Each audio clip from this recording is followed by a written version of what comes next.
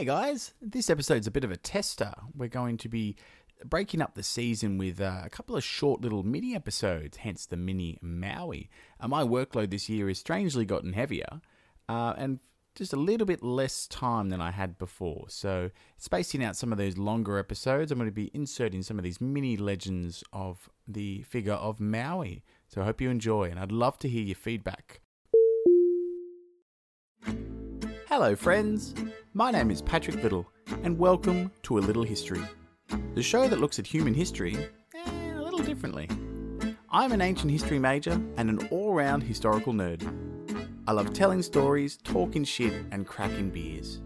Join us for Season 2 as we continue on with our mythology apology. Nothing is off limits as we continue our exploration of some of the famous and not so famous stories from various mythologies and folklore from around the world. Stories that seek to explain the world around us, warnings against messing with the higher powers, or sometimes for the sheer entertainment.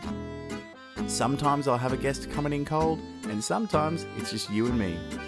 So kick back, drink 'em if you got 'em, and join us as we discuss the glorious mess that is our history. With a little shit talking and silly sound effects as well. Oh, sacred jawbone. I'm sharing my office with a baby. You know what I've already been through, yeah, alright, I'll probably just do that. And he kicks you in the water. That's out of order. I'm no detective, but I think they've actually had us on, yeah? How did we get to a shirt shitting on people? I know she's probably got a magic vagina or something which keeps you distracted, but we're copping it over here, Dad. It's not doing shit for us. I'm going to make a little frog do the bedtimes.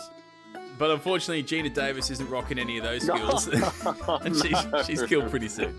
Now, are you looking to shift the cat's allegiance? Go for good grand hand. Put the bags away. We're not going anywhere now. You're thinking one of those 20 heads, he'd have a freaking good idea, but no. I mean, they've got parties with boxes, people eating semen. This is just a riot. They said I was mad. They said I was mad when I did that. But I showed them. Who's mad now? Now kill him and take his foot. I'm a walking zombie burner.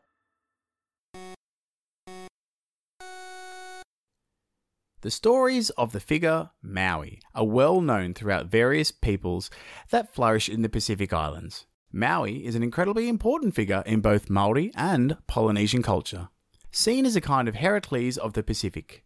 And I think there's a version of him in the Disney film Moana for some reference. He has some supernatural parents and was super strong and clever. There are many stories of Maui performing some magnificent feats on his adventures, and these serve to explain the world in which these various island peoples inhabited, and offers us an insight to the fascinating cultures of the Pacific. One of these stories we will hear today. It's a Maui mini. Maui! How Maui slowed the sun. One evening, Maui and his 4 brothers, Rotu, Mua, Pai, and Taha, were preparing a hangai for their dinner. Now, hangai is basically like what you cook you dig a pit with fire coals and hot stones, and usually you put stuff in there like fish and sweet potato, but these days you get a little bit more meat involved these days. I've actually seen a hangai process when I was walking the Kokoda Trail in Papua New Guinea a few years back, and they did this with a wild boar that they caught on the track, so it's pretty cool. It's a pretty cool thing to see. Anyways, so Maui and his brothers are getting their hangai going. Ooh, lovely. But as they finish heating the stones for this, the sun, which we know as Tamanuitera, went down on the horizon. The setting of the sun. And soon it was too dark to see anything. Maui was pretty annoyed by this, because he didn't want to eat his food in the dark, and this appears to be the last straw for him, because he stands and addresses his wanao. So his wanao is like the extended family, it's like his tribe. And he says, every day we have to rush to do our chores and gather our food before the sun sets. Why should we be slaves to the sun? I will catch this sun before it rises and teach it to travel slowly across the sky. But understanding the seemingly impossible task of a single human having any influence on the direction or speed of which the sun takes, people were quick to criticize Maui. And one of Maui's brothers, Mua, he says it would be impossible to catch the sun. He's much bigger than any bird you've ever caught, mate. and someone else shouted that the heat from the sun's flames would surely burn Maui to death before he could even get close enough. Another of Maui's brothers, Taha, joked, and he said, I reckon you've been in the sun too long today, mate. You've got a little heat stroke to come up with a bonkers plan like that, eh? And the whole crowd laughed. Surely such a feat would be impossible, and any attempt at such would be folly. But as the crowd pulled themselves together after Taha's little zinger, Maui, cool as a cucumber, pulls out the sacred jawbone of his ancestor from his belt and held it aloft. Oh, sacred jawbone. And he says, you lot must have pretty short memories, eh? I've already achieved many things that were considered to be impossible. I was able to harness the fire of a mahuika, Mahuika fire. catch the greatest fish in the world, The greatest fish. and even travel to the underworld, Underworld Adventure. just to name a few. This magic jawbone, a gift from Muriwanga Wenua, and also with your help, I reckon we can catch the sun. And this seemed to jog most of the people's memories that Maui was indeed a demigod, and had already achieved some pretty fantastic feats, and they resolved to help him on his quest. And so the next day, Maui and his wenau collected a massive amount of flax, of which to make ropes. The trick of making flax ropes was something that Maui picked up when he journeyed in the underworld, which is another story, and he taught his crew how to make the special type of flax rope, which was super tough. So interesting that there's no punishment for Maui coming away with the secrets of the gods or, from the spirit world, like what happened to our boys Phineas and Prometheus in our Jason the Argonaut story. Episodes 29 and 31 in your catalogue. Go and listen to that if you have a chance. Maui gets away pretty much scot-free with bringing back this information, so good on him there. Zero repercussions. Now, after 5 days of making, weaving, folding and twisting, the ropes were complete, and Maui said a special karakia over them. Tua nuri tua roa tua kapa tua turi kiri ia tamui tera wakamaua kia mua kia ita. So now, with the flax ropes completed and enchanted with a karakia, Maui and his crew prepared for the journey to go to the where Tamanuitera rose from the depths of the earth every morning to travel across the sky. That evening, Maui and his brothers loaded up the enchanted flax and began trudging eastwards. As day broke, the crew took shelter under trees and bushes so that Tamanuitera did not see them approaching.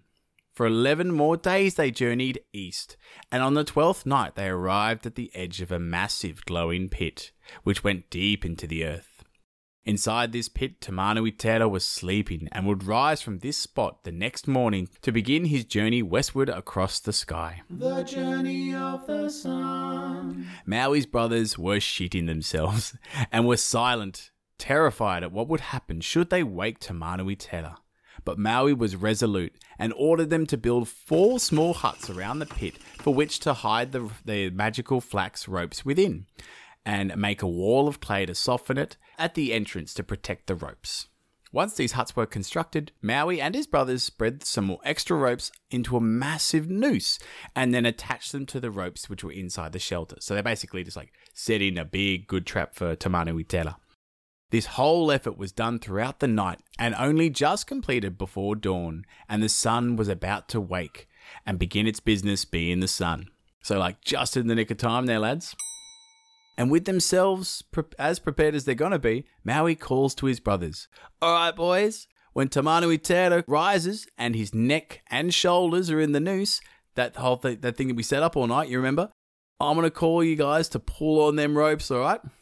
But one of Maui's brothers started to get nervous and wanted to scoot while there was still time. He's like, whoa, guys, why are we doing this? This plan is bonkers. We're going to be burned alive for sure. If we leg it now, we should be able to survive this crazy shit. And 2 of Maui's brothers begin to sneak away. And Maui calls to them. He says, look, dudes, we're in it now. If you bounce now, you'll be spotted by Tamanuitera for sure. And you'll be the first to die. There's no backing out now. We're in it. And the fleeing brothers had no time to respond because at that moment, Tamanui Tera, the sun, began to rise from the vast glowing pit. The rising of the sun. Unaware of the trap laid for him. Tense moments passed as Tamanui Tera's head and shoulders passed through the noose. Then Maui yelled, "Pull on them ropes, boys!" But his brothers were paralyzed with fear at the sight of Tamanui Tera, and they could do nothing but stare. But Maui yelled again, "Boys, if you don't pull on them ropes, we're all going to be scorched to death. Bloody pull!" But as he yelled, Tamanui Tera saw Maui standing before him, and he was pissed. Like, there's no way that Tamanui Tera was expecting to see anyone in his crib as he woke up. He was ropeable. And Tamanui Tera would have been like, "Oi, what are you doing in my bedroom? I'm really, really angry about this. Take that." And he threw a fireball at Maui. But Maui, being the demigod that he is, was able to duck. And while still holding tight to the noose, he threw in another enchantment on the ropes. Because, it couldn't really hurt at this point. It looked like everything was going to go tits up, but Maui's brothers eventually find their feet and rush to grab the ropes from the 4 huts, just before Tamanui Tera could wriggle free of the noose. Realizing now that he was snared, Tamanui Tera was like, "I'm really angry now. You've got me all worked up." But Maui moved quickly, fighting off the crazy intensive heat. He raced to the edge of the pit. He took the magic jawbone from his belt, Sacred jawbone. raised it high above his head, and brought it down upon the sun.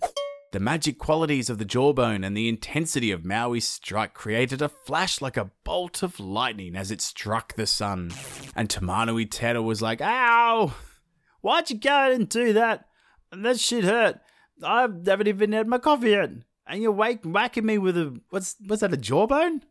And Maui was like, "Yeah, mate, it's a magic jawbone. Now, I did this because you've been going through the sky too fast so that I have to eat my dinner in the dark. I don't like that. From now on, you're going to travel more slowly through the sky. Never again will the length of day be decided by you, buddy." But Tamanui Tera struggled against the trap, and he was like, "Nah, mate, I travel how I like. When I get out of these ropes, I'm going to mess you up." But Maui brought down the magic jawbone again and again, beating the shit out of the sun, until finally Tamanui Tera gave up the struggle and agreed to Maui's demands. Maui called to his brothers to let go of the ropes, and Tamanui Tera, tired, uncaffeinated, and thoroughly roughed up, began his journey up into the sky. The new rising of the sun. The enchanted flax ropes becoming the rays of the sun that can be seen through the clouds. Explanation of the world. From then onwards, the days became longer. Maui and his people had plenty of time to do their fishing, gather their other food, and do whatever chores were required, all before Tamanui Tera set in the western sky. The setting of the sun. Maui was not forced to eat his dinner in the dark ever again, which he was pretty chuffed about. Hooray! And Maui's abilities could never again be questioned. On top of his own feats, he had managed, with the help of his brothers and his people, to tame the very sun itself. So thanks, Maui, for making our days the length they are today. Woohoo! See you next time, Maui. Maui!